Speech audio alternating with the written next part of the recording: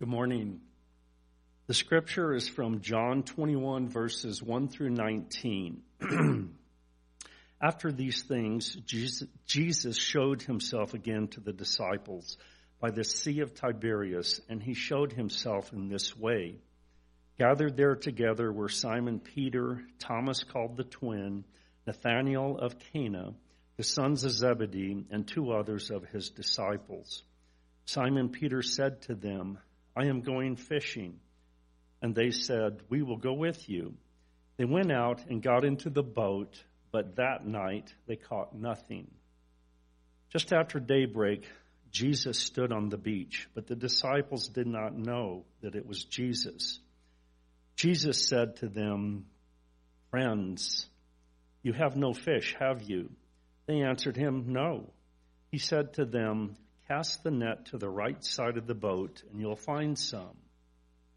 So they cast it, and now they were not able to haul it in because there were so many fish. The disciple whom Jesus loved said to Peter, it is the Lord. When Simon Peter heard that it was the Lord, he put on some clothes, for he was naked, and jumped into the sea. But the other disciples came in the boat, dragging the net full of fish, for they were not far from the land, only about 100 yards off. When they had gone ashore, they saw a charcoal fire there with fish on it and bread. Jesus said to them, bring some of the fish that you have just caught. So Simon Peter went aboard and hauled the net ashore, full of large fish, about 153 of them. And though there were so many, the net wasn't even torn. Jesus said to them, come and have breakfast. Now none of the disciples dared to ask him, who are you? Because they knew it was the Lord. Jesus came and took the bread and gave it to them and did the same with the fish. Now this was the third time that Jesus appeared to the disciples after he was raised from the dead. When they had finished breakfast, Jesus said to Simon Peter, Simon, son of John, do you love me more than these? He said to him, yes, Lord, you know that I love you. Jesus said, feed my lambs. Second time he said to them, Simon, son of John, do you love me? Simon said, yes, Lord, you know that I love you. Jesus said, tend my sheep. He said to him the third time, Simon, son of John, do you love me? Peter felt hurt because he said to him the third time, do you love me? And Simon said to him, Lord, you know everything. You know that I love you. Jesus then said, feed my sheep. Very truly I tell you, when you were younger, you used to fasten your own belt and go wherever you wished. But when you grow old, you'll stretch out your hands, and someone else will fasten a belt around you and take you where you do not wish to go. He said this to indicate the kind of death by which he would glorify God. After this, Jesus said to him, follow me.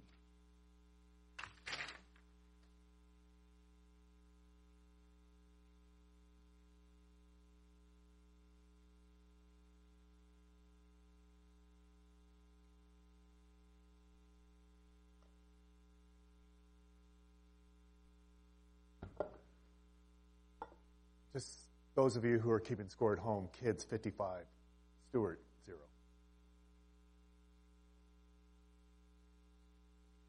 Okay, so here we are again, the third Sunday of Easter. I'm picking up where I left off last week. Any abracadabra moments? Any? Just to refresh your memory, especially mine. From the Hebrew, abra, I will create, cadabra, as I speak. Abracadabra. I will create as I speak. Kind of like what I'm about to do right now, David. Abracadabra, as I preach. I'm Stuart Davenport. I still am. For those of you who don't know me and who are trying to forget me, I'm the executive minister around here. But folks who come more than once get to know me as Captain Chaos. And that's what I basically do, is create chaos in the best possible way. So before we go a little further in chaos together, let me say this.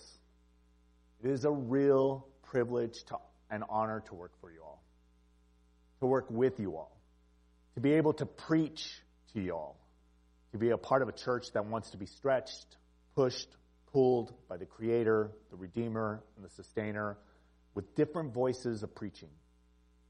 To allow our pastor to seek rest, to be in rest, and to enjoy their rest. Not many churches before the pandemic were allowing their pastors to do that. This one did. What I realized about this community called Morning Star during the past 2 years is that if it is good for me and good for all of us to hold strong and live slow, it must be good for our pastor too. Just so you know, you all are in the minority, and that's a good place to be, meaning you all are in the minority of churches that allows your pastor to go and rest. But please share this good news with your friends who go to church elsewhere. Encourage them to allow their pastors to hold strong and live slow, and to find Sabbath in as many Sundays as they need it. Your pastor will be better for it, and guess what? You all will be better for it too, as you get stretched, pushed, and pulled into the word of the Creator, the Redeemer, and the Sustainer through the voices of different folks. Hear me now, and believe me later. Last week, I reminded you all that to have a really good story, like a really good story, you have to have a really good protagonist and a really good antagonist. Really. A really good protagonist in this story, of course, is Jesus. He's the answer to everything, like burgers and fries and a side of Jesus. I just want you to know that went over better at 8 o'clock. And which is amazing, because, I'm not awake, they're not awake, we're not awake together. And somewhere along the way, we made Judas a really good antagonist. Good versus evil makes for a good story. But I kind of muddled things up last week when I supposed that out of all the 12 disciples, Jesus was the only one who got what Jesus was all about right from the get-go. So Judas was the only one who got what Jesus was all about right from the get-go. Judas got it. Like, really got it. He not only got it, but he understood it right off the bat. He lived it. He believed it. He wanted it. He was picking up what Jesus was laying down every single time. Judas got it until he didn't get it. And then guess what? He got it when he least expected it. Judas had a great adventure in grace. That's what we've been calling these last two sermons, last week and this week, that I've been preaching. You know who didn't get it? Peter, formerly known as Simon, which Simon means to hear, to be heard, or reputation. When Jesus met him, he immediately changes his name from Simon to Peter. Well, kind of, sort of, immediately. Which means, Peter means stone or rock. We have come to know Peter mostly by this verse in the Gospel of Matthew, chapter 16, verse 18. And I tell you, you are Peter, and on this rock I will build my church. With my spiritual thinking cap on, and I suggest you put yours on too, and to use your and I'm using my sanctified imagination, and I most definitely encourage that as well. I think that Jesus renames Simon to Peter, well, because Peter's a little dense, like a rock. I'm not saying he's not smart. I'm just saying that he's a little slow on the uptake, because you kind of have to argue, like really argue with Peter before he gets it. So my question for you all today is, what if Peter doesn't get it? Doesn't understand it, doesn't quite believe it, isn't sure he wants it, he just isn't picking up what Jesus is laying down. Peter doesn't get it. So when does Peter finally get it? When does Peter finally get it? When does Peter finally get what Jesus is trying to teach him? What Jesus is trying to teach us all? When does Peter get that? Well, we meet Peter in all the Gospels, but I love how he is introduced to us in Luke chapter 5. Peter and his fishing mates are coming in after a night of fishing, after a night of catching nothing. Jesus asked to borrow their boat and asked that they pull out from the shore just a bit because the crowd kind of got a little big there on the beach. And so Jesus teaches from the boat to the crowd that is gathered on the shore. When Jesus is done, he tells Simon, because I don't think he's renamed him yet, to row out a little further and to cast their nets. Simon immediately begins to make excuses and explanation as to why they shouldn't. You know, the sun's too high, the water's too hot, the fish are too low, like all these kind of excuses. And I think the rest of the disciples, or the rest of the people who are in the boat, they begin to do what Jesus has asked as Simon continues to state his case of no, we're not doing this. When they reach their destination, they cast their nets as Jesus told them to do, and they caught as many fish that their nets, so they got so many fish that their nets began to break. And the boat is starting to take on water. Kind of like me right now in this sermon. So, fish, nets breaking, boat taking on water. When Jesus and Peter meet, he shares with him this uncommon generosity to the point that nets begin to break and the boats begin to sink. Jesus, uncommon generosity. I think it's in that moment of real surprise, Jesus bestows on Simon his new name of Peter and chuckles to himself that he's really going to enjoy messing with this guy just a little bit. And in my rational and logical mind's eye, if that had happened to me, I think I would get it. But Peter doesn't even try to get it. That's why he's named Peter. Like a rock. Dense. But I like Peter, though. He's rough. He's rough around the edges. He cusses, like me, like a sailor, because he is one. When Jesus meets Simon, now Peter and Andrew, then James and John, who are the sons of Zebedee, they know what Jesus has done in regards to the fish. Either because they were there, Peter and Andrew, or because news travels fast when Jesus is in town.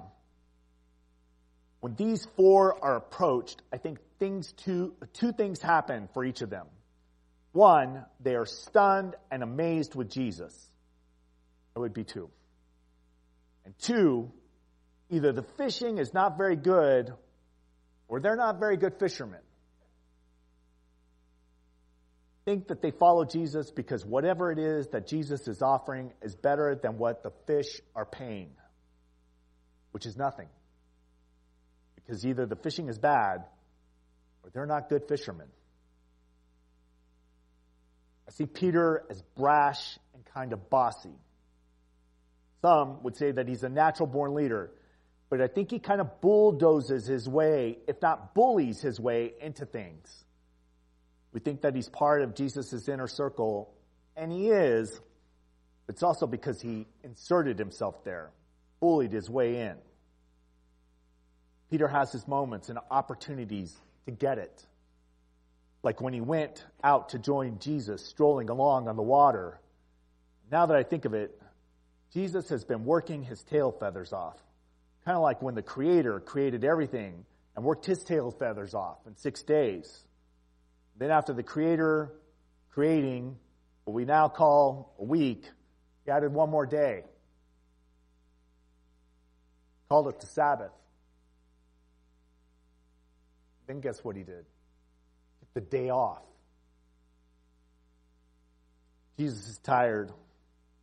He's been preaching up a storm, doing miracles left and right, feeding people loaves and fishes.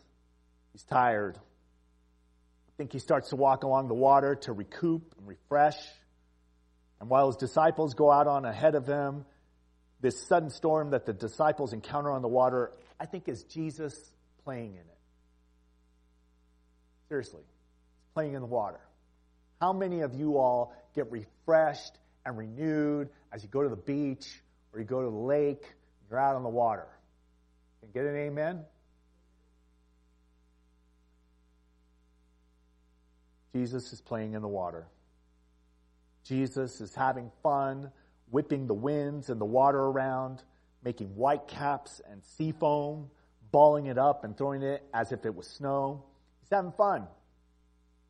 Peter bravely starts to walk out onto the water when Jesus calls out to him to join him and play. For those of you who are playing and keeping score at home, this makes two people who have walked on the water, Jesus and Peter. Because Peter didn't take just a few steps. No. Peter walked out onto the water. Like, to the top of the hill. From here to the top of the hill. He's out on there on the water. And as he's walking out on the water, I think that Jesus begins to mess with Peter because he's playing in the water. Putting a white cap there. Pelting him with a sea foam ball there. Peter begins to doubt. And it's not just his doubt about walking on the water, it's his doubt. His doubt in Jesus. And what's going on? He doesn't get it. Jesus calls out to him and calls him out for it. O ye of little faith. Peter. He struggles with it all. He's human like you and me.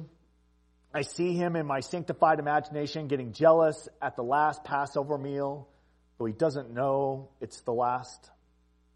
When Jesus asks the one he loves, Judas, to sit next to him like a bride and groom, to eat the food and drink the wine. We sang this last week together. When Judas goes off to do what he is to do.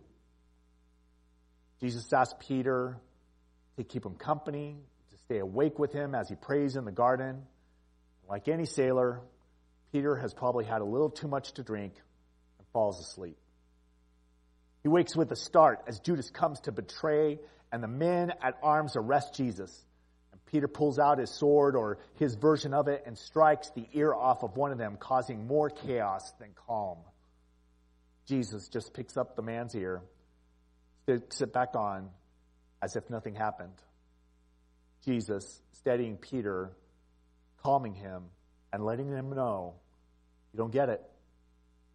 Because before this night is through, you'll betray me 3 times.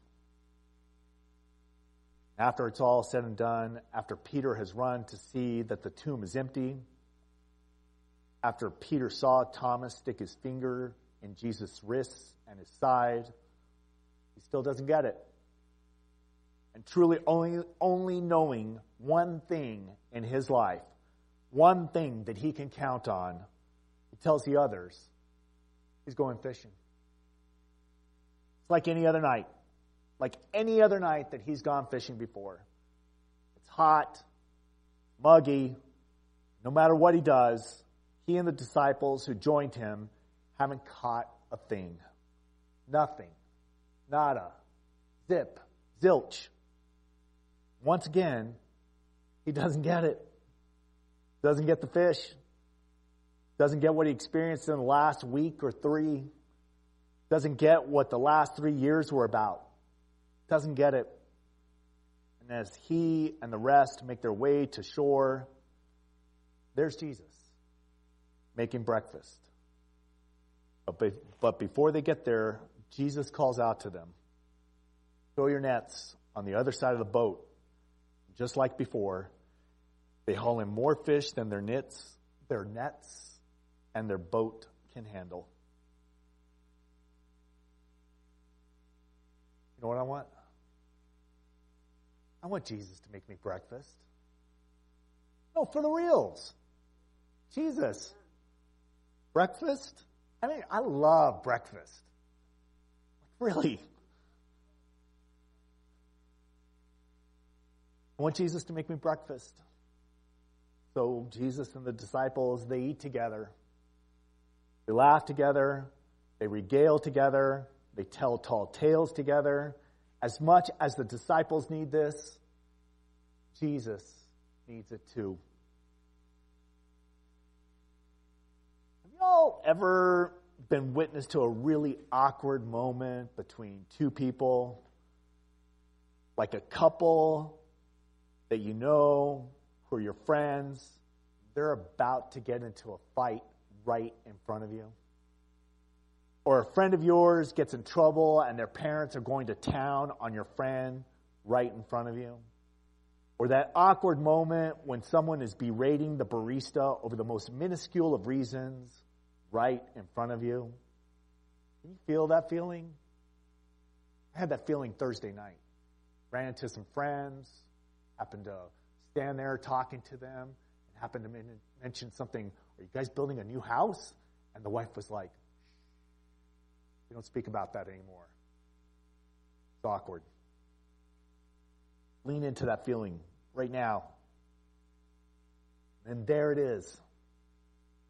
Jesus saying the most simple phrase, and yet so perplexing at the same time.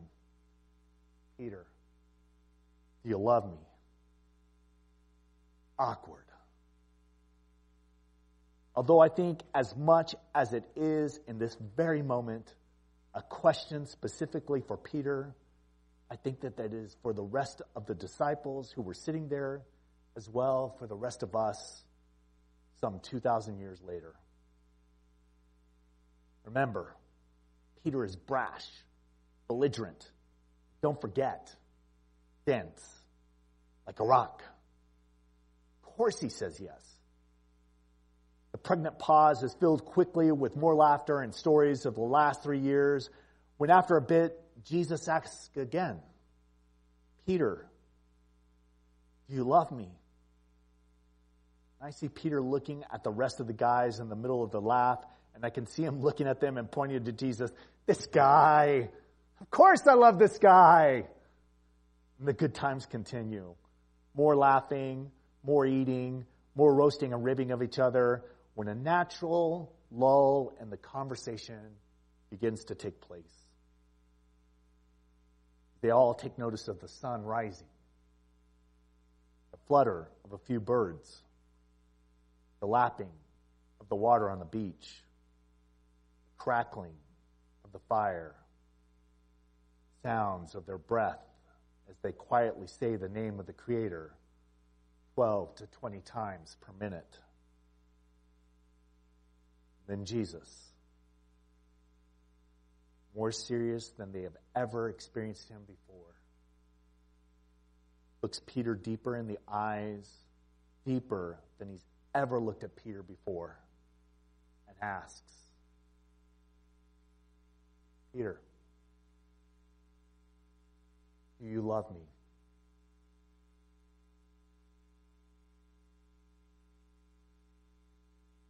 In my sanctified imagination, it's as if time stood still, but it didn't.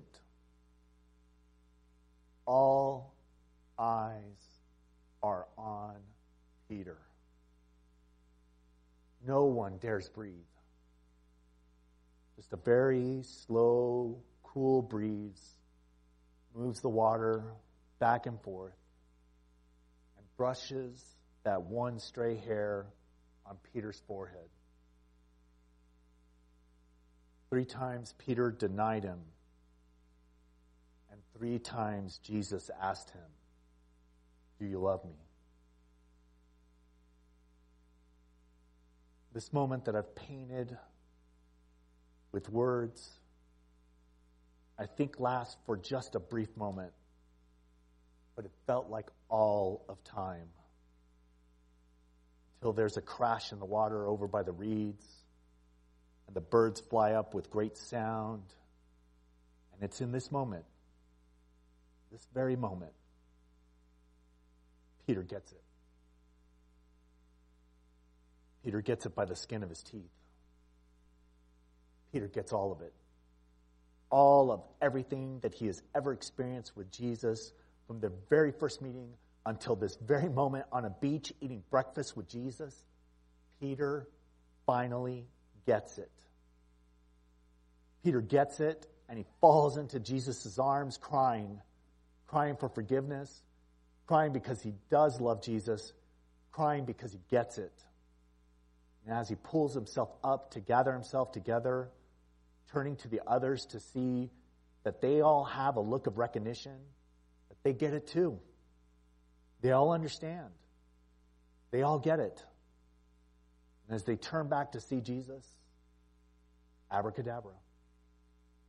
He's gone. Abracadabra. He created while he spoke to them.